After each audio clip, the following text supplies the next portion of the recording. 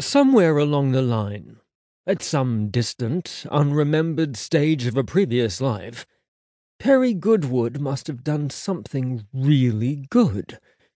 His too small but tastefully decorated office in the Latham Agency, London, was currently full of men. Tall, dark-haired, dancing-eyed, perfectly groomed, shirt-straining, torsoed men. 4 of them. Brothers, no less. He hadn't seen such a fine selection of male gorgeousness since he was a young gay teenager with copies of Men's Health secreted under his mattress. And even then the gorgeousness had been static, easily creased, and with eyes only for the camera. Today's exhibition was nothing remotely like that titillating but ultimately unsatisfying experience of his youth. This was, quite honestly, a lusty heaven come to life. And it was all happening in his office. Perry Goodwood, lowly assistant fashion designer, occasional actor/model and makeover consultant to several TV stars. Well, B-list ones, at least. Admittedly, Perry's personal client portfolio, and any further plans for developing worldwide domination, was still a work in progress. But someone somewhere had recommended his services to this astonishing group of Adonises.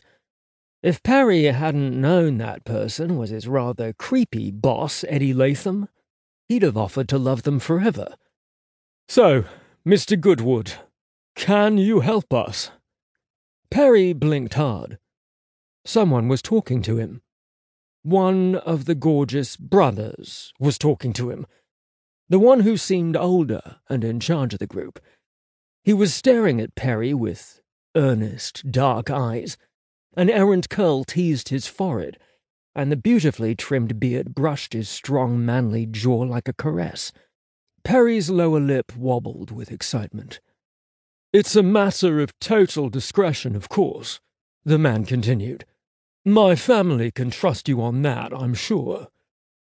Perry hadn't matched all the other names to the faces, partly because they all began with the initial G, and partly because his brain had shorted out after the third, firm, crushing handshake. But he recognized this hero, at least. Geoffrey Ventura, Premier League footballer for the last 10 years, with a hallowed place in the England squad for the last 5. Though Perry would have been hard-pressed to name the tournaments, as he never watched football. Just the footballers.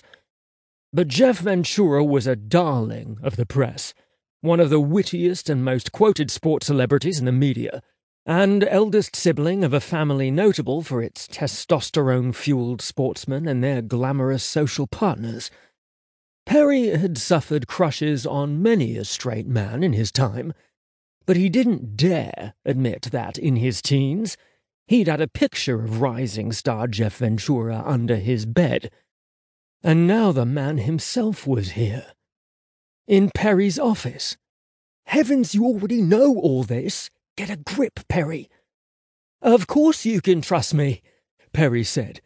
"We pride ourselves at the Latham Agency in delivering what our client wants in a professional and discreet way." God, he sounded like he was reading from the glossy brochure.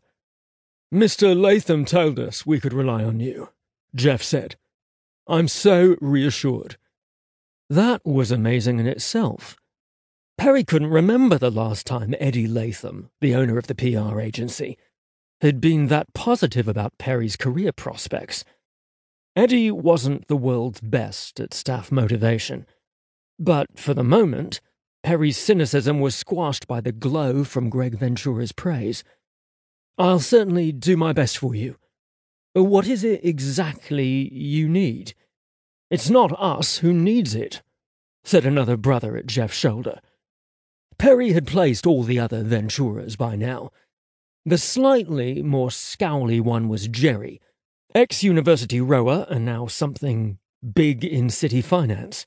He'd married a supermodel who was purportedly related to the ill-fated Russian royal family, if Who's Doing Who was to be believed.